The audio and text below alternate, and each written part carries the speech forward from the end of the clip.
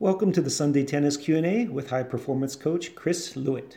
Chris Lewit is internationally respected author and educator and is regarded as one of the leading junior development coaches in the world. Join Chris weekly for the most intelligent tennis talk show on the planet as Chris answers questions from his audience around the world. And now, here's Chris. Hey guys, it's Chris. What's up? It's just a Sunday Q&A with Chris, but it's not Sunday, it's Monday. Had a great day here. I'm at my club in Vermont, one of my greatest places to be in the world. My own club. That was my dream since I was a little kid, to have a club.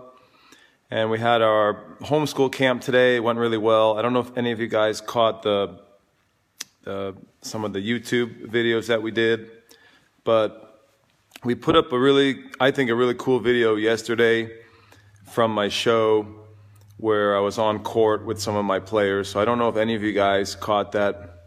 What's up, Enrique? Enrique GM is on live. He's giving me a wave. Felipe Valim, thank you for watching. Tim Treat, thank you for watching. Stephen Fitzpatrick, an old friend, thank you for watching, buddy. I appreciate you guys tuning in. Hi. I wanted to jump online and answer any tennis questions for you guys. I know some of you have been watching the show where I was on court with some of my players, so I wanted to see if anyone had any questions from watching me work on court. I was working with two girls yesterday. One was a tournament player who's about 12, and she's trying to get to the national level, so she's a pretty good player, but she's not national level yet. And the other one was a little young girl, 8 years old, who's kind of a beginner, and I was starting from scratch with her, working on her technique. So I'm just curious if anyone has any questions about the work that I was doing on court, and I'm happy to answer any questions about that or any other tennis development questions. I try to set aside every Sunday night to do a Q&A for coaches and for parents, and that's sort of the whole point of the show, kind of give people access to a serious high-performance coach. Maybe you don't have someone who you can... Seth Haley Galicia?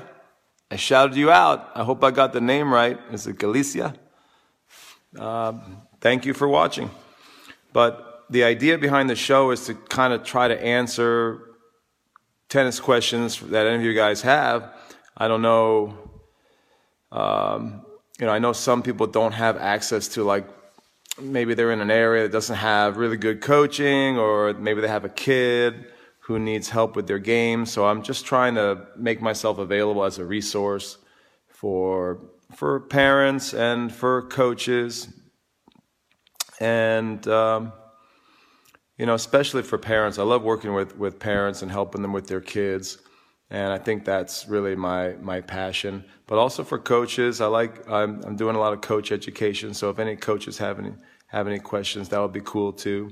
If not, I'll sign off, and I'm going to go watch a movie with my son. I think we're going to watch Ant-Man and the Wasp. So if nobody has any coaching questions tonight, or parenting questions, or tennis development questions, I think I'm going to sign off and go watch that film. But yesterday I was working with two girls. I'll stay on a little longer and see if anyone has any technical questions or anything like that. And one was 12, one was 8. Oh man, I wish I could come to Argentina. Enrique's asking me if I can come to Argentina. Well, I guess that's a tennis question. I would love that. I actually been meaning to go to Buenos Aires. I hear that all the best academies are in Buenos Aires. Is that true? Would you agree with that, Enrique? That's the place to be? And I have some connections through the PTR in Argentina, and I know there's a bunch of good academies there, and I really would like to get out there and study in Argentina. I know the style is similar to the Spanish style because they both play on clay, and there's a lot of emphasis on topspin and grinding, and patience, and I like that. And so I would really love to get out there. I see my lovely wife is watching, Kim. What's up, Kim? We had a really good day up here. I miss you. I miss the kids. Pablo Babiano Martinez is waving at me. Thank you so much. Thank you for watching. I appreciate it. I'm here to answer any tennis questions. This is a Sunday night program, but it's Monday night because last night I was driving up to Vermont with some players from my camp. So I just wanted to keep a routine. So I want to let everyone to know that next Sunday I will be on live for Q&A, and hopefully we can build up a big following, a big audience, and we can talk tennis and answer any technical development questions you guys might have out there. As word gets out, it'll be a little easier to get the program rolling. But yeah, so did any of you guys catch the show yesterday? I thought it was really good working with the 8-year-old. The 8-year-old was just like learning her new forehand, new backhand, everything brand new, strokes and everything. And also the 12-year-old girl. Today we did a live broadcast and it was mental training. So I was up here at the academy in Vermont. We're in Londonderry, Vermont, like this beautiful town of Londonderry, and my club is here, and we were doing a mental training session, and I thought that went pretty well. And we broadcast that live on YouTube, so that's available as well. But doesn't look like we're going to get a lot of questions tonight, and I'll just wait a little bit longer, see who's available, see who jumps on. So what I'm doing with some of the girls is I'm teaching them a very low finish. I don't know if some of you guys caught that, like a very low finish on the forehand, and emphasizing topspin on all the strokes. And I think that's going to be kind of controversial because everyone's teaching the follow through to the shoulder, and I'm not teaching that anymore at all. I'm teaching always the follow through around down by the waist, and we're inverting the finish. But I think that's going to be that's going to be the future for the forehand. Is you're trying to build elasticity, trying to get more of a wrap finish. But I'm curious if any of you guys saw the show yesterday with that technique that I was working on. Maru Rodriguez, thank you for waving. Thank you for watching. Where are you guys at? If you're logged on now, tell me where you're from. I'd like to know where you're coming from. Right now I'm in Vermont at my club, CLTA Vermont. I have a small club here with 4 courts, hard courts and red clay, and it's like my dream place. I have a summer camp here, and I run my academy here. But I live in New York, so I drive from about 3.5 hours from New York City, and I come up here to my paradise, and I run camps and coach kids here. But I love it up here. I have some wonderful kids here right now that I'm training for the next couple days, and couldn't be much happier when I'm here in my own place. I don't like renting courts anymore. I love teaching at my own club. It's really a great experience that way.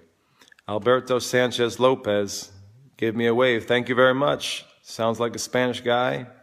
Where are you at? Tell me where you guys are chiming in from. I'd like to see if we got who signed on from around the world.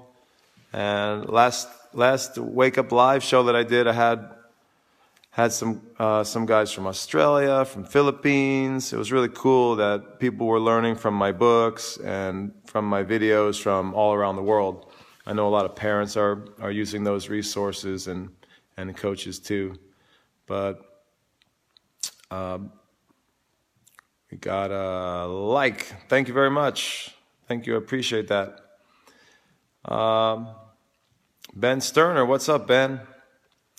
Give me a wave. It's good to see you, man. I'm doing the Sunday Q&A on Monday, but I haven't got any tennis questions yet. Do you have any tennis questions about your little superstar there? Throw it at me. I know you're going to bring him to me when he's a little older and he needs his high performance training. We got to get him a top college scholarship or something. But if you guys have any tennis questions, shoot them out. Development questions about technique, player development, tactics. Did anyone catch our psychology session this afternoon? It was a good session. We were talking about body language. We were talking about the mental game. It was cool. Let's see. Yeah. Talk about it. Okay, Ben Sterner says, talk about development of kids 4 to 6 years old and eye coordination. If you got a 4 or 6 year old, you should see the new series by Tony Nadal. So Tony Nadal, Seth Haley Galicius asked me if I play with Federer. No, I have not played with Roger, but I would love to do that. But getting back to the hand-eye development and development for a 4 to 6 year old, Tony Nadal has some excellent new. He has some like a video series, a coaching course, and a parenting course. You should really look into that, Ben. He's got a number of really good eye and hand racket and ball drills that he does with all his juniors. He has a parenting course, and every video he has a new hand-eye coordination racket drill for young kids. And I think that's what you're getting at. They're all on court. They're all with the racket and ball. So I thought it was pretty cool. Every video that he does, he introduces a new coordination exercise for the hand and for the eye. And he has a lot of different stuff that he does with the racket, like different volley drills and bump ups and bump downs, and pretty much a lot of creative drills on court that you can use. So I would point you towards that resource with Tony Nadal. It's called the Mentor Course. Tony Nadal, if you go to World Mastery, it's called World Mastery with Tony Nadal, and it's all online, and you can purchase the Mentor Course. The Mentor Course is really good for parents. He also shares a lot of his wisdom, stuff that he did with Rafa when Rafa was a kid, and he talks about parenting and junior development. It's a very, very good course. I'm taking the course right now. It's actually a certification course for coaches too. So I'm taking this course with Tony, and he's in Mallorca speaking Spanish, but all of the course content is closed captioned and translated into English, so I can follow it really well because my Spanish is not super great. Maria Luisa Barros waving at me. Thank you so much. Where are you guys from? Tell me where you're chiming in from. I'd like to see where the audience is coming from. But for 4 to 6 year olds, man, I like to get them on the court playing tennis as much as possible. What I don't like is when a lot of the classes for that age, they only focus on. They do like a lot of games and a lot of agility, coordination exercises, but they don't actually do a lot of swings. If you remember when I was working with your son, I like to get him swinging a lot and building up strength and actually starting to play as soon as they can and really swinging the racket. I don't like when the young kids in the red ball they do a lot of like tossing and like stuff you would see in a physical education class. I really like to get them started with swings, building up strength and learn how to hit the ball and rally, and I think that's kind of the way that I would go. The other resource that I would point you to is Judy Murray. Judy Murray has a wonderful program for coordination and for kids that she used with Andy and Jamie, and I think you can, if you search it online, you can find it. But what she did which was really innovative, is she did all these agility, coordination, hand-eye games in the house because they didn't have a lot of money and they lived in from what she said, it sounded like they lived in a small apartment or a small house, and so she developed all these games around the house that you could do in the living room or in the kitchen, games you could do on a tabletop that are for developing the hand-eye of your children. So she put it into a program, And I'd have to search the name of the program, but if you search Judy Murray coordination, hand-eye coordination games, it should come up. And I think between Tony Nadal and Judy Murray, you've got your bases covered for developing the hand-eye and coordination in young kids. And Judy has some really cool games that she does around the house with everyday household instruments, not even a racket, just household items. I remember she did like some tabletop games, and she would have the kids, like when they're putting away the laundry, she'd have them like shooting laundry into a basket and working on their balance and stuff like that. So it's just a really cool resource. So I would point you to Judy Murray and Tony Nadal for coordination and anything hand-eye coordination, especially for young kids. Great games and resources there. All right, who else do we got here watching? Jeffrey Hornsby, thank you for waving. Emerson Cruz, thank you so much. Jerry, I'm going to have a hard time pronouncing that last name, but I appreciate you guys tuning in. If you guys have any tennis questions, any development questions, this is my Sunday night Q&A. I'm doing it on a Monday because I was traveling last night. And it's just basically an all-access show to a high-performance coach who can help answer your questions about raising your kids, developing your tennis players, general tennis questions about technique or tactics, questions about junior development. Mohammed, thanks for waving, buddy. Thanks for tuning in. Where are you guys from? Let me know. Appreciate you guys watching the show. If you have any tennis questions, let me know. Was talking about the Tony Nadal course. Really cool course. Have any of you guys checked it out? It's called World Mastery with Tony Nadal. It's a really awesome program. And he has a course for high performance players, and he has a course for intermediate players, and he has a mentor course. But I think the mentor course for parents and for coaches who are interested in building character in their students is really special, because Tony is a genius, and in my opinion, and he's a philosopher, and he's a legend, and he talks about how to raise your kids well, how to build character, how to develop their tennis game, of course. Which, I mean, to be honest, the tennis curriculum for the mentor course for young kids to me seems a little basic and maybe a little too traditional. You know, there's a lot of follow-throughs. Cool, Orlando. Jerry, cool, man. I love it down there.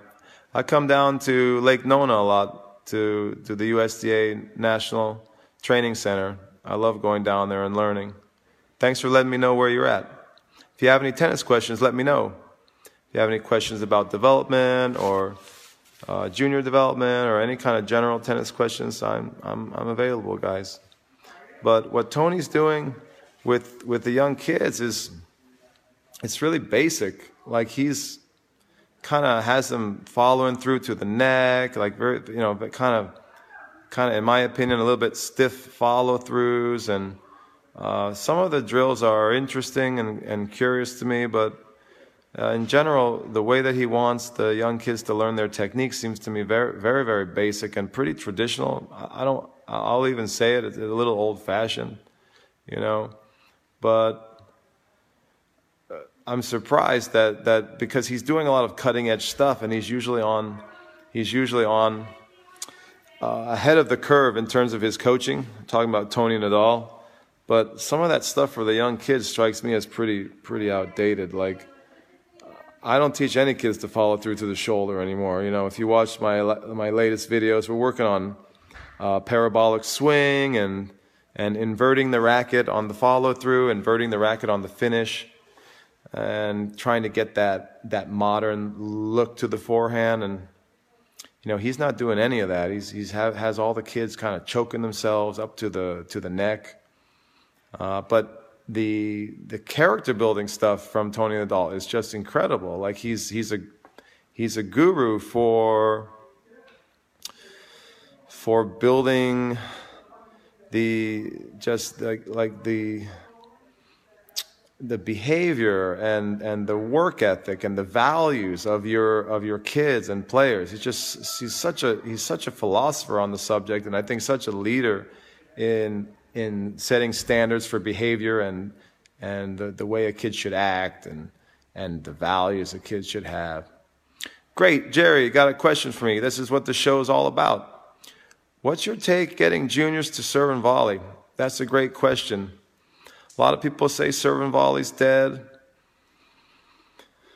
Do you mean for singles or for doubles? And do you mean that you want to teach them serve and volley, or you want them to play the actual serve and volley style? Because I'm a big believer in teaching a kid to serve and volley, but I don't know that I would teach it as a main game style anymore. So maybe you could clarify that question and we could get into it a little bit. But I think all of your players should have a good volley. They should know how to serve and volley, especially for doubles, especially if they're going to play college doubles. I still think the best place to be in doubles is at the net. But in singles, I'm not as convinced, because in singles, the passing shots now are so good and the risk is high when you come to net in singles. So I have my reservations about making serve and volley a game style for my players in singles. But in doubles, I'm a huge believer that when you have two players covering the net's 36 feet wide, I think that's a clear advantage. Almost always you're at an advantage when you have two good volleyers at the net. So one of the things you can do is have kids play a lot of doubles and work on serve and volley in doubles. And I think playing doubles is one of the best ways to develop serve and volley. What's up, Corey Parr? Great coach and great player. It's nice to see you tuning in, bud. If you have a tennis question, shoot it out to me and let me know where you're coming from, where you're signing in from. Singles and doubles. Pick your position to come up, or Jerry, could you explain that again? You said pick your poise to come up, but did you mean position? Or did you mean something else? We had a question about whether you should teach kids serve and volley in singles and doubles. I think for singles, it's not really necessary. You can develop a top player, top national player, world-class player without developing serve and volley. Some kids are more talented at the net, and they can develop that a lot easier. Also depends on the kid and their personality. So that's what I would say. I would say play a lot of doubles. Serve and volley a lot in doubles. You know, some kids will play doubles and stay back. When the kids play doubles, teach them how to serve and volley within the doubles format. And you will see with some of the talented ones, they may start working that into their singles game. Pick your poison. Thanks, Jerry. Singles, I don't think it's necessary. If you have a kid with a really good serve and he has great hands and instincts at the net, then you can develop it a little more in singles. I just think in singles, you have to be careful that if you're spending a lot of time on serve and volley, you know, that's taking away time that you could be working on something from the baseline. You could be working on the forehand weapon. You could be working on something else that might be critical. You could be working on movement. So there's an opportunity cost. You just have to be careful. If you're doing a lot of serve and volley work, what is the opportunity cost? What are you forgetting to work on or taking time away from that might be essential for your student? So I would say go with doubles, serve and volley in doubles, work in that space, because I think it's in doubles the net is where it's at. In singles it's a much dicier proposition, much more risky. I have written a lot lately that I think that when we get some bigger athletic guys in the game in the future, I think we'll see serve and volley potentially come back in singles. So I don't know if you find that interesting, Jerry, but if we can get some guys like LeBron, basketball-sized guys, 6'6", who can move well, I think it's possible to see the serve and volley return with a really explosive player who can serve huge and move well, and who has good instincts at the net. So I think it's possible that the serve and volley could come back as even a game style in singles, but only with a certain type of athlete, a really special athlete with a monster serve and very athletic movement at the net. I think it's possible. And I sort of hypothesized that, there may be some evolution in the volley technique too, where you may see more topspin volleys rather than traditional slice volleys. I don't think we've seen a lot of evolution in the net game in terms of technical evolution. So one of my personal beliefs is it's possible that if the volley technique could evolve to be better in the future, we might get some more serve and volley players, but it has to be someone, I think, really athletic and with a tremendous serve. The other thing is if the courts start to speed up again, we'll see more serve and volleyers. Right now, the courts are pretty slow on the professional circuit, and so it just doesn't pay off that much to come to net too often because you get burned by the guys are so good at passing. So that is kind of how I see it. It would be really cool to see serve and volley come back. I don't know if you guys realize, but I grew up as a serve and volley player. And later in my career, I learned to grind and play more Spanish style because I was traveling to Spain so much. I guess it became important for me I realized that I was very limited as primarily a serve and volley player. So I grew up as a kid serve and volley. And I saw Wimbledon on TV and I said, wow, I want to play like those guys. And I worked so much at the net. I developed a very good net game, but I think to some extent I neglected my backcourt game, which gave me limited tactical options. So I would just say if you're developing a player to be very careful and don't neglect the baseline, don't neglect the movement and the big forehand. Those are so critical. The forehand as a weapon and the serve as a weapon. And the serve and volley itself is more of an adjunct and plays a supportive role. Unless you've got like a young LeBron who can do something really, really special, and you're trying to break the mold and come up with some new, kind of a new game pattern. And I hypothesize that it might be a topspin volley. There might be a way to combine the serve with the big topspin, with a good topspin volley, and maybe have some sort of new evolution in serve and volley game style. I think it's possible, but when you think about it, the net hasn't really evolved that much. I mean, what has evolved technically at the net? Not that much. The forehand's evolved, backhand's evolved, serves evolved a lot, let's say the last 30 to 50 years, technically, but the volley is just, very traditional in the way it's taught and the technique. I wonder if there's some out-of-the-box way we could teach the volley with topspin, maybe with more swinging volley, that maybe even with a different grip structure. I've thought about how you could change the grip structure at the net. So instead of using a continental grip, you could use a semi-Western grip at the net. And this is just some ideas that I have. I haven't really done it with a top player yet, but I'm interested. I'm interested in trying it maybe with the talented kid. There's a way that you can hold the racket in a semi-Western grip, and it can be one grip for a backhand and forehand volley, and it could be a topspin volley. I think there's maybe a cool evolution in the net technique that's possible there that no one's really tried yet. I'm always looking for some new ways that we could teach technique, or I'm looking for the future of technique in tennis. And I have friends who tell me it's never going to change, the technique's going to stay the same, and I just like to challenge myself to try to think outside the box and try to look at the technique of tennis in a different way than maybe other people are seeing it. But those would be some ideas I have about serve and volley. Johnny Pauls is watching. Thank you for waving. Let me know where you guys are signing in from. Ariel Tolo Aguirre. Did I get that right? Thank you for watching. Thank you for waving. Dix Yapi is watching. Probably butchered that pronunciation. I'm really sorry, buddy. But thank you for waving. Thank you for checking in. Let me know where you guys are checking in from. I'd like to learn where you guys are from. All right, Jerry has another question. How do you see rackets evolving in the next 10 years?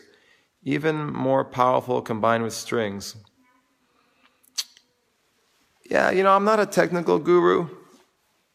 And I think the ITF is going to set limits on what we can do with the technology. Oren Motovaso is watching. What's up, Oren? I haven't seen you in a while. Great player. Still battling it out. I have so much respect for you. Big shout out goes to Oren. Haven't seen you in a while. And I have a lot of respect for you because you are one of those guys who staying in shape, competing all the time. Like, I really have so much respect for that. I'm the same way, still training, still playing. And I know how hard it is, especially as you get older. I know how hard it is to stay in shape and keep grinding. I have so much respect for you, buddy. We were talking about rackets and string. I think if the ITF, yeah, what's up, man? It's great to hear from you. I think if the ITF's going to limit the technology, because if rackets and string get any better, it's just going to turn the game upside down. I mean, and potentially, I mean, the way the guys are serving now, I mean, it's a potential that the technology is going to maybe not destroy the game, but alter the game in a way that no one really wants the game to change. And I think so that's the big danger there with equipment. I'm sure that the ITF was going to. They already have a lot of limits. You know, there's a certain size of the racket. The racket can't exceed certain dimensions or weight or the way it's strung. So I mean, I don't know what's going to happen. I think that one of the most interesting racket technologies is like the double-handled racket, like the natural racket. I think that's really cool, and some evolutions like that within the limitations that the ITF has are really interesting for me. I'm really interested in double-handed training, in double forehand training. I'm interested in teaching kids two forehands, both righty, lefty. I'm interested in training ambidexterity. So I think that's really interesting where the game may go in terms of ambidexterity training. And I think some of the technology could support that. Like you see the double-handled racket. Yeah, 29 inches is the maximum length. We were talking about string too, like what's going to happen with string and rackets. I think, I don't know. To me, the future is these bigger, more powerful guys. And I'm waiting to see I'm waiting to see like a LeBron type athlete. Maybe serve and volleying, huge serve, 140, 150, huge kick serve, maybe more topspin volleys, So for some of you out there who are asking me about serve and volley, like that's the way I see it going. And the reason I say that is I asked one of my mentors, Jose Higueras. Probably you guys know Jose, the Spanish coach, who's he's a legend now. He worked with a lot of players on tour, and he's been one of my mentors the last few years. And he that's what he told me. I asked him the same question, and he said, "Well, I think if serve and volley is going to come back, it's going to be with someone really athletic, really powerful."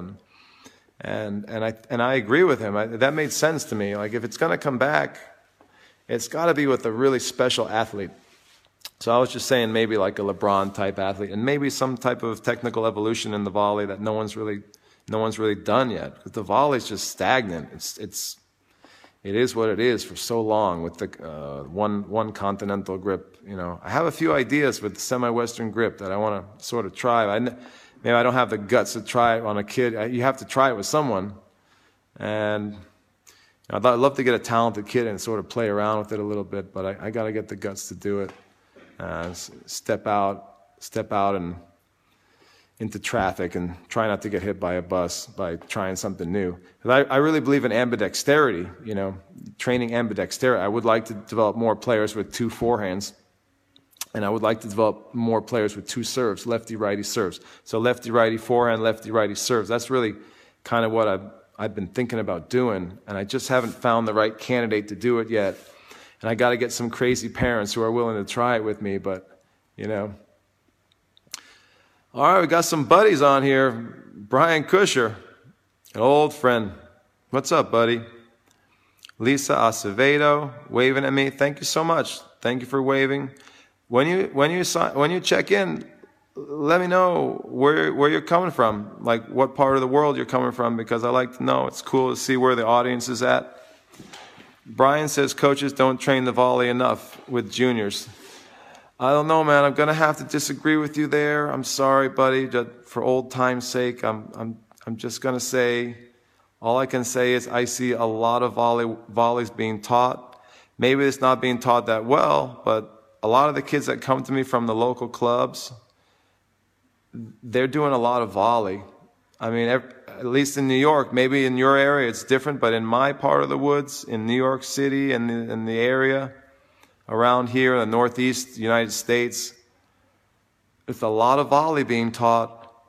And in my opinion, I see way too much volley being taught. I see players being taught a lot of volley and a lot of attacking the net, and they're not even solid from the backcourt. Or they have a lot of movement problems. They don't move well, they have poor footwork, poor balance, poor foot skills, and their coach is spending a lot of time with the net with them. I think that's a mistake in prioritization. You know, I think when a kid is, especially when a kid's young, you got to get the movement right. You have to get them solid from the back, and then you can start working up at the net in transition. But I think it's a mistake to start a kid at the net and do a lot of work with the volley when they're not solid or they don't have good movement skills. And I guess that's where I'm coming from, Brian. Not to shoot you down there, but you know. All right, so Brian's a college coach. He says he doesn't see a lot of kids who know how to volley. Huh. Yeah. I've heard that from other college coaches, so you're definitely not alone in that sentiment. You're definitely not alone. A lot of college coaches do say that, so I guess that sort of alters my analysis. I see my mom is watching. Thanks for waving, Mom. It's great to see you. Doing the Sunday Q&A with Chris, but it's Monday because I was traveling on Sunday. Let me know where you're coming from. Where are you checking in from? Are you in Utah? Let me know where you are. I'd like to see where the audience is from. It's cool for me to see, to answer questions from around the world. So Brian is saying a lot of college coaches see players who don't know how to volley, and you're right about that, Brian. You're right. I hear that from a lot of college coaches. Yeah, I guess there's pockets of programs that spend a lot of time grinding, and they don't develop good skills at the net. That's definitely true. Kids aren't playing a lot of doubles. A lot of kids aren't playing doubles, so that can be part of it. You know, when kids are playing a lot of dubs, I think you're going to end up with pretty good volleyers and good instincts up there. So I don't even know if we have to teach it more, but we got to get the kids playing. If you want a good volleyer, you get them into some doubles action, and they will definitely start to develop some of the skills that you need. You have to get them up at the net and encourage them to move and poach and stuff like that and serve and volley. I was just saying that earlier, how you definitely want players to learn to serve and volley, but I think doubles is the best place to teach serve and volley, best place to teach volleys. Great place to teach return of serve is in doubles as well. So, you know, that's what I could say. I know I know a lot of clubs that I have kids from a lot of clubs in New York, and they're doing a lot of stuff with the moving forward to the net. And maybe you're not seeing it at the college level. That's a good question. Maybe there's some other college coaches that could sign in. Yeah, because I grew up, I know how to volley because my dad started me backwards. You know, he started me at the net, and I learned the whole game in reverse, which I think is, to be honest, I think it's wrong. I think the way that I learned how to play tennis, it's not a good way to learn tennis, where I learned how to serve big and go to the net. And then only later on did I start to learn, you know, I trained and traveled in Spain, I learned how to grind. And I think generally you want to develop players the opposite way. You want to teach them how to be solid and know how to grind well, and then at some point down the road you develop the volley as a supplement or a complement to the baseline game. And I think the way I learned it was I think it was very anxiety provoking, because when you're not solid from the baseline, I think it creates a lot of anxiety in your games. And I don't know how serve and volleyers sleep at night, because it's a very risky way to play, and it's a very high stress way to play, and everything has to be pinpoint and perfect. You got to serve perfect, you got to volley pinpoint to win nowadays. And I think I started feeling that as I got older. I started feeling that, man, this is the serve and volley. I have to play perfect every day. And you can do it some days, but can you do it consistently and reliably? And now I'm much happier, because I can stay back and hit big forehands, or I have some options to grind if necessary, and I can still go to the net. I like the all-court game better than limited just serve and volley. But yeah, I think, like you said, a lot of places are not teaching the volley and the instincts and the movement up there very well. And there are some places that are teaching a lot of grinding, and they don't encourage doubles. So if a kid comes out of, every club is different. If a kid comes out of a club or an academy that doesn't believe in playing a lot of doubles, or doesn't do any work at the net, you're going to get kids like that in college who can't, who you're going to have to spend a lot of time with teaching. A lot of coaches do that. A lot of college coaches bring in kids from, Argentina or Spain, and maybe they haven't done a lot of network, and they spend the freshman and sophomore year teaching them how to volley, and by junior or senior year, they got a pretty comprehensive player there. A lot of college coaches do that. I have a friend from Argentina who did that at TCU, and it's really cool when you see a guy who can grind, who also has got sweet hands at the net. And it's really cool to see the complete game like that. To me, that's the ideal, to get that complete game. And whether you want to start a kid at net or start a kid from the baseline, I think you should start a kid, get them solid from the baseline, and start there. To me, that's the best place to start. And then you can, if the kid has some ability, you can work more at the net. And I would encourage a lot of doubles, play a lot of doubles and spend time learning the skills there. But yeah, Jerry's asking me if I'm in New York. Right now I'm in Londonderry, Vermont. I have a club here. This is my home away from New York. This is my paradise in the mountains. I have a tennis club here, so I'm holding a camp here. So I'm traveling right now in Vermont. But I live in New York City, and I coach in New York City as well. So I sort of bounce back and forth. Anytime I can get out of New York City and get to the mountains, I try to get up here, because I like the peace and quiet up here, and I like the mountains and the fresh air, and I like nature here. It's really, really beautiful. It's very idyllic here in the mountains. And there are things that I love about New York, but New York is kind of a stressful place, and it's too much traffic. And I grew up in New York, and I live in New York all the time, so I'm always looking to get out and get away. But then sometimes I want to come back and go to a nice restaurant or go to a museum or something. So New York has some amazing things, but for me, I'm happy. I'm probably at my happiest when I'm up here in Vermont in the peace and quiet, and I'm looking for peace in my life. I don't need too much chaos in New York City anymore. Maybe when I was younger, I needed more of the adrenaline rush of New York City, but now I just I'm looking for peace in the mountains. 21st of December, yeah, I'm there. I'm there if you have a player that you want to bring. I have kids come from all over to New York to train with me. I just had a girl in from Missouri, from Kansas City, national level girl. I have kids come in all the time. They can work with me in New York City area. So yeah, if you can't get to Vermont, a lot of people want to come visit New York, and then they schedule like a trip to New York and also training with me. So I have people doing that.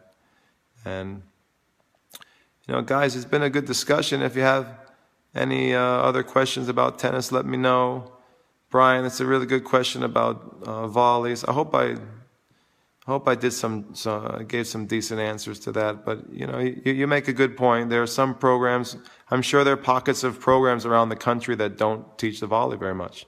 But I guess in New York here, I'm seeing a lot of the opposite. I see a lot of players who are coming to me, at least from our local clubs, who are doing a lot of volley and approach stuff when the kids are not even that solid, or they don't have good racket speed with the forehand, or they have movement flaws.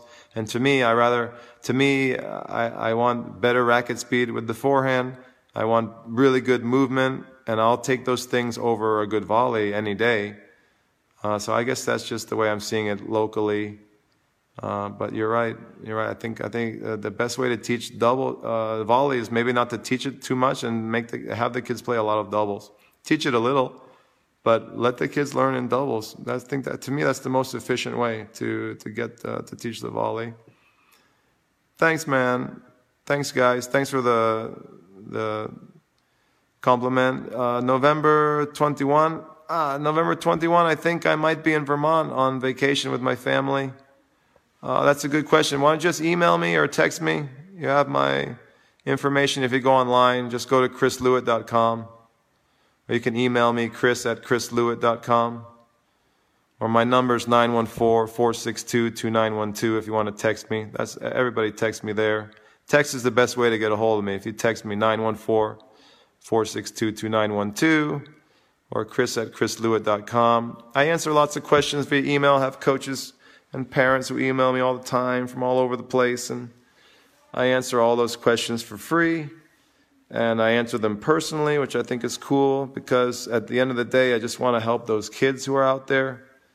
So if there's any questions you have about your kids, let me know. Yeah, I don't know if I gave you a different perspective, Brian, but like I said, I think it depends on the club. Some clubs are teaching volley, some clubs are not. If your player's coming from a different country where they don't do a lot of volley work, you're going to have some work to do. Like, if they grew up in Spain grinding, or they're in Argentina grinding, they probably haven't done much work at the net, and you got to find out if they played doubles or not. If the kid hasn't played the kid's played like 2 doubles tournaments in their whole junior career, though, that's probably not a good sign for their volleys. If the kid's played 50 doubles tournaments or something, you're going to have a kid who can play up there. Brody Queel, thanks for signing on. Thanks for checking in. Let me know where you guys are from. I'm interested where the audience is from. I like to answer questions from people all over the world. Yesterday I had a friend from the Philippines and from Australia. It's fun to see when people are checking in from far away. Brian, you have any other tennis questions on your mind? Let me know. I'll do that, and then we're doing pretty good on time. I like to spend time on, it's supposed to be Sunday night, but Monday night we go a little longer, and try to answer more in depth. I have a morning show where I do a Q&A, but it's a lightning round, so I do some quick answers. But this Sunday night program, today is Monday night, I try to get into some long explanations and maybe more musings, more, I guess some people might say more rambling, but more in-depth discussion and more philosophy than on my Monday morning, than on my morning show. But yeah, does anyone out there, does anyone think the serve and volley is coming back? Yeah, that's the question I asked Jose Higueras, and he's one of the smartest guys I know in tennis, and he's been probably my greatest mentor of the last few years. I go out to Palm Springs to study with him, and he actually lets me call him when I have development questions or training questions with my players. So I actually use him as a resource. It's unbelievable. Like when I'm working with a kid and I'm not quite sure if what I'm doing is right, which I always want to check myself, before I wreck myself or wreck a player. So he's one of the first guys I call. I will call Jose and ask him like his take on things, not about technical things because he's not really a technician, but I will ask him about the state of the game or a question like that about what's happening with serve and volley. He's the guy. For me, he's got so much wisdom, and that's what he told me. He said it's possible it will come back, but with a very athletic, big, powerful guy or girl. So that's what I would tell you. Jerry, thanks so much. Thanks for watching. I appreciate you tuning in. And we do this every Sunday night. So today's Monday, but Sunday evening. So I work all weekend doing my thing on the court. And then on Sunday night, I like to jump online and do and go live and just check in with like lots of coaches and parents around the country and the world. It's so cool about this platform is you can answer questions and talk with folks from not just your area but people that are all over the planet, and it's such a great medium to sort of explore different ideas and have a good discussion like that. Yeah, so if there's anyone who has any more questions, let me know. Tennis questions. Thanks for the thumbs up, buddy. I appreciate that. I will hang on a few minutes longer. I'm hoping to get more, my passion is for young kids, so I really like to develop an audience with parents who have a player, have a junior, and I spend so much time helping parents make good decisions for their kids, and I think that's so important not to screw up your young tennis player. So I'm hoping that as the show grows, that we can get a lot of parents, especially parents with young children, so I can help all those children out there, help their parents maybe not screw them up too much, not make a mistake. And because so many parents come to me and they're like, Chris, should I do this or should I try this or is this right? And I think that's really where I want to help. I want to help a lot of the kids out there who maybe don't have access to high-level coaching, and maybe their parents just were never tennis players and they want to learn. That's one thing I really want to do more of. So please share with any parents that you know. Share this program as a resource. So Brian is asking me, can tennis attack the big athletes like LeBron? They tend to play other sports, right? Right. So my feeling is that, and I've thought about this project a lot. I really think that if we got into the inner cities, if we got into urban areas that have a lot of good athletes who are not doing so well financially, and most of those guys are playing basketball. They're playing basketball, maybe they're playing football, and they're not even considering tennis. And I just think if we got some of those inner city, if we had a program to recruit some of those amazing athletes who are turning to basketball, and we got them into tennis, if you gave me 100 athletes from a program like that, I guarantee you I'd have a bunch of players in the top 100 competing for slams. I absolutely believe that. If you gave me 20 of them, give me 10 of them. Give me 10 or 20 athletes, LeBron-style athletes who normally would play basketball. Because basketball is cheap and it's so readily available in the cities, in the urban areas, you just go play basketball down the street. And tennis is just, parents won't even consider tennis. And especially families that don't have a lot of money, they won't even consider tennis because tennis is too expensive to play. So my feeling is there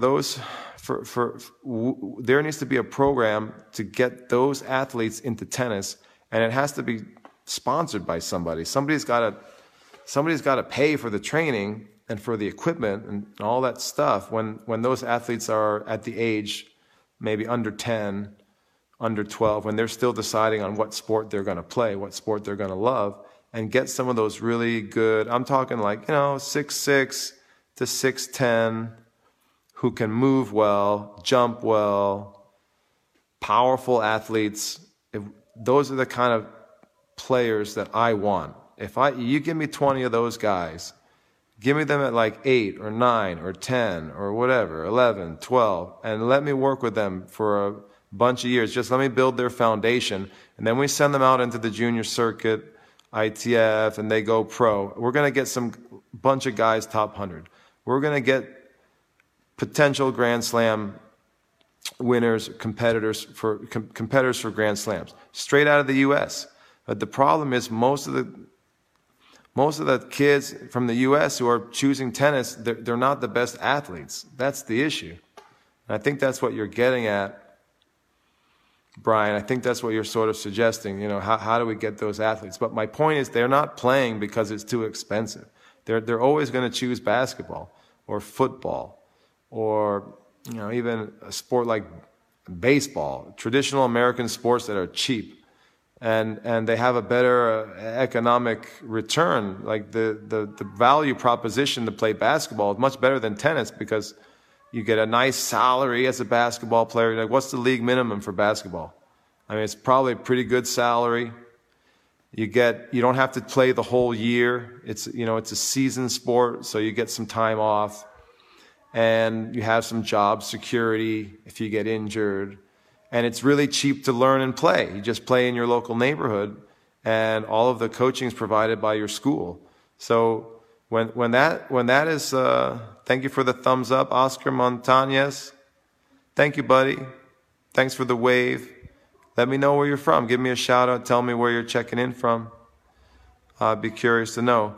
But my point is that how can you get one of those athletes to play tennis? No family in their right mind would take their really talented athlete and play tennis from the inner city. It just doesn't. I mean, just the cost of buying rackets and string alone is a deal breaker. It's a deal breaker. And I put a lot of thought into this. I actually wrote up some proposals for this for maybe some organizations like maybe USTA. I threw out some thoughts about this. I put it down on paper, I guess, a while back, and I never really got anywhere. But I guess you sort of made me think. You made me remember, Brian. You made me remember what I spent some time, kind of a proposal that I was thinking about, because I would love to get those athletes. Like, if there's anyone out there who wants to do it, put them in touch with me, because I really think I think size is a huge advantage, just in general. I know a lot of people say, oh, you got to be 6'1" or 6'2", and and that's historically all the top players have been that height, but I just don't. I guess I just don't believe it. I think when you get a really good mover above 6'5", 6'6", who's powerful, it's huge. It's huge, and you can transcend the dimensions of the court. I think you can transcend the geometry of the court, the dimensions of the court. The game wasn't designed dimensionally to be played by an athlete that big and that explosive. So I think that kind of athlete can transcend the game and maybe bring back serve and volley. That's sort of what I see. And so you get a guy like Isner, size, but doesn't move, but moves a lot better than Isner. Anyone between 6'6" and 6'10", who can really move and who's explosive and has good coordination, because sometimes those big guys don't have the best coordination. They're a little limited in terms of their hand-eye, maybe their agility. So if you get a big athlete who's very agile and explosive, I just think it's an incredible combination. But my point is, you can't get those guys to play because they're all going to choose basketball or one of the other traditional American sports, because those sports are cheap. They're cheap, and their parents would be out of their mind to steer their kids towards tennis from the inner city. Out of their mind, because they could never even afford it. They need a scholarship. There needs to be a scholarship for those kids. They need to be sponsored, and then you could lure them out of basketball and into tennis, and we could have so many guys competing for top 100, who are really, really special athletes. But right now we got a lot of kids who, I don't want to say it. I think you know where I'm going. You got a lot of kids who are not that athletic.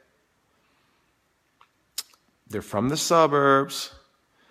They're from a wealthy family, and and they're decent athletes. They'll make good college players, and those are the kids who are all over the top 100 in the USDA rankings. A lot of those national ranked kids at the top of the USDA are kind of country club kids. Good athletes, but not great. They're not the cream of the crop athletes. Families got a lot of money to ship them around and get enough points to get in the top 100 in the country. And that's not really going to do it on the world level to compete for Grand Slams or top 100. So, I mean, this is something I thought about a lot because I have a whole reality show where I'm searching for the next American champion, trying to build a top 100 player, someone competing for a Grand Slam. And I see that as a incredible asset that we have. We have a lot of athletes from the inner city, a lot of athletes from underprivileged backgrounds, and we need to get them into tennis. But the only way to get them into tennis is they need to know that they don't have to pay. If they say if the parents say they have to pay, they're like, forget it. We're just going to play basketball. Forget it. I don't know what you guys think about that, agree or disagree, but I see it pretty clearly, and it wouldn't take that much. When you consider the budget that USDA has and the millions of dollars that they're using for, you see how much the new roof on Arthur Ashe costs, or Armstrong, or you see how much the U.S. Open's bringing in, and you could take a small amount of that budget. Jerry's saying like 500 grand, whatever it is. You could take a very small amount of that USDA money and put it into an inner city program to pay and do a talent ID and grab the tallest, highest jumping, most agile kids, boys and girls under 10, and just supplement them and tell their parents that everything's taken care of. They don't have to play basketball. We'll pay for the sticks. We'll pay for the balls. We'll pay for the string. We just want your kid to play tennis. And then the U.S. has a shot, has a shot to have a lot of world dominant players. But the way it is right now, we have so many kids coming out of the suburbs and country clubs, and they're just not the best athletes. Some of them are fierce competitors. I've had a lot of kids like that. I had a lot of good national ranked kids. Great kids. I love working with them. But they're not world-class athletes. They're not like a LeBron. They're not like a Michael Jordan. You're not like a usually I'm thinking I like the basketball athletes. When I watch ESPN Sports, or I watch like Sports Center, and I see the basketball athletes, I think they're the ideal athlete to recruit for tennis. Not the football players so much, not the baseball players, the basketball players, the really mobile, powerful basketball players. When I see those guys, I think, man, those are the kids I want to coach. I want to coach those kids when they're like 6 or 7 or 8 or 9 or 10 or under 12. I want to get those types of athletes. And I never see them. I see them once in a blue moon. I see them very rarely. Because why? Because the value proposition for those families is there's no payoff for playing tennis. It's too risky financially. It would be financial suicide to try to play tennis from those families' perspective. So we never dip into that gene pool, into that DNA. We need that athletic DNA. We need a lot of it because it's not a guarantee. You need a bunch of those athletes, and then they're going to push each other and get to the top. And to me, that would solve the American tennis issue right there. That would make a huge impact. So that's how I see it. Francie Pep, thanks for watching. Give me a shout out. Let me know where you guys are checking in from. I appreciate you guys tuning in. Let me know where you're tuning in from. Jerry says there's so much money at the top for winners in majors versus the first round loser. The money at the top of the game is unbelievable. But yeah, this is a major problem in tennis. Everyone's talking about how do we get more money for the lower ranked guys, and I agree that it should be more equitable. But I still, getting back to those families, the poor, relatively poor families, a lot of the urban families, the inner city families, they don't want to play tennis. If we can just figure out how to get those families in tennis and get some of those LeBron, Michael Jordan type athletes in tennis, then we really got something. You get a group together there, and and train them with a good coach, I'd love to do it. I would do it. I would sign up for that. It's basically like a pet project. It could be a USDA project. USDA could throw some cash into that. It wouldn't be that much for them to do that, and you would get a superstar coming out of one of the inner cities, coming out of New York City, coming out of Detroit, coming out of wherever. We have a lot of big urban areas in the U.S. and very few tennis players, good ones, very few kids in those areas are choosing tennis. That's my point. They're all coming from the suburbs. Nellie Gibson, what's up? Thanks for tuning in. It's really cool to see you following me sometimes. And how are you guys? You guys moved out of my area. I'm so sad. How's everything going? How's Juliana doing? I miss working with her. She is probably getting older now. In my mind, she's just a young kid, but maybe is she off to college yet? Or how old is Juliana now? It's good to hear from you guys. So before I sign off, does anyone have any other tennis-related questions? It's been a fun discussion. I didn't know we would get into this discussion about American tennis and building American champions, but I guess Brian got my mind racing, got my mind working on that, and I have done I've done some writing and thought on that in the past, so it just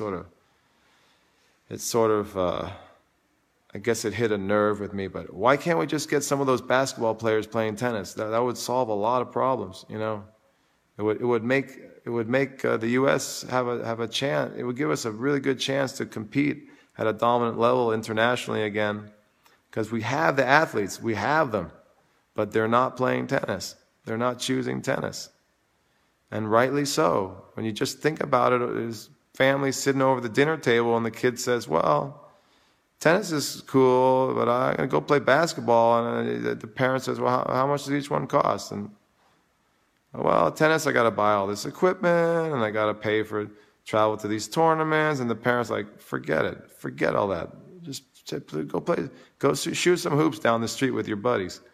And the school will take care of all the tournaments for basketball and stuff like that. So, yeah, that's how I see it. Gosh, could we just get a project like that going? And I would volunteer my time to train a group of really talented athletes who are tall, like big athletes. I don't know the name, I don't know how to, tall, agile, and explosive. Over 6'6". They have to be predicted to be over 6'6" in height, and we have to test them out, get like Mark Kovacs to test their agility and do a whole, movement analysis on them and make sure that they have a high level of movement and they're really big. Yeah, Jerry says tennis is a straight commission job. It's a very risky job, isn't it? That's the thing. We want those kids to play tennis, but they can get a nice, cushy salary job on a basketball team, making league minimum, and they're doing pretty well. They got benefits. They get injured. The team takes care of them. Tennis is crazy. The financial setup for tennis is just not very good, is it? So anyway, I don't think solving that the money at the top level is going to help get basketball-sized athletes in the sport. I think a direct scholarship program, a direct sponsorship program is the way to go. It's the way we have to do it. We have to actually go into the big cities, the urban areas, and recruit, talent ID those kids. Find the ones that say, "Oh, tennis, that sounds interesting. I never thought about playing tennis before. How much does it cost?" "Oh, you're going to take care of all the costs?" Then you might be able to convince a parent to do it. But if not, no parent's going to sign that deal. They're not going to sign up for that. They're not going to sign up for tennis. Basketball, football, baseball, All right, guys, it's getting late. I need to sign off, and I'm going to watch Ant-Man and the Wasp with my son It's going to be fun. Looks like a good movie. So they got Ant-Man's got a lot of agility. That's what I need. I need some athletes with agility. He can get pretty big too. I need some big athletes with a lot of agility, and then we can bring serve and volley back. Okay, guys. All right, I'm gonna see you guys on the next show. We do this every Sunday night. Today is Monday. It's not Sunday. I'm sorry. I was traveling last night, but I will be back next Sunday for the Sunday Q&A with Chris. And it's been fun. It's been a really interesting discussion, actually. Think about the volley. Is anyone with me? Is it possible to evolve the technique of the volley? Anyone think outside the box, people? The volley hasn't changed very much. What can we do up there? Like the way Agassi was doing it. He started doing that swing and volley. Maybe he was onto something there. If you like the show, please hit the like button. Please share with your friends, especially parents. I would like to get more parents in the audience. I would like to get more parents asking me for help with their kids. My mission in life is to really help kids around the world. I want to help more kids to be successful and to be helped. Thanks for listening to the show. You can find archives of all Chris's shows at youtube.com/Chris Lewit, or search Chris Lewit on YouTube. You can watch the live video broadcast of this program weekly on Sunday nights, where you can ask questions and comment in real time on Facebook Live. Just search Chris Lewit on Facebook to join the live show. Please share our programs with friends and join our online community. You can join Chris Lewit's online tennis academy at clta.teachable.com or visit chrislewit.com for more info.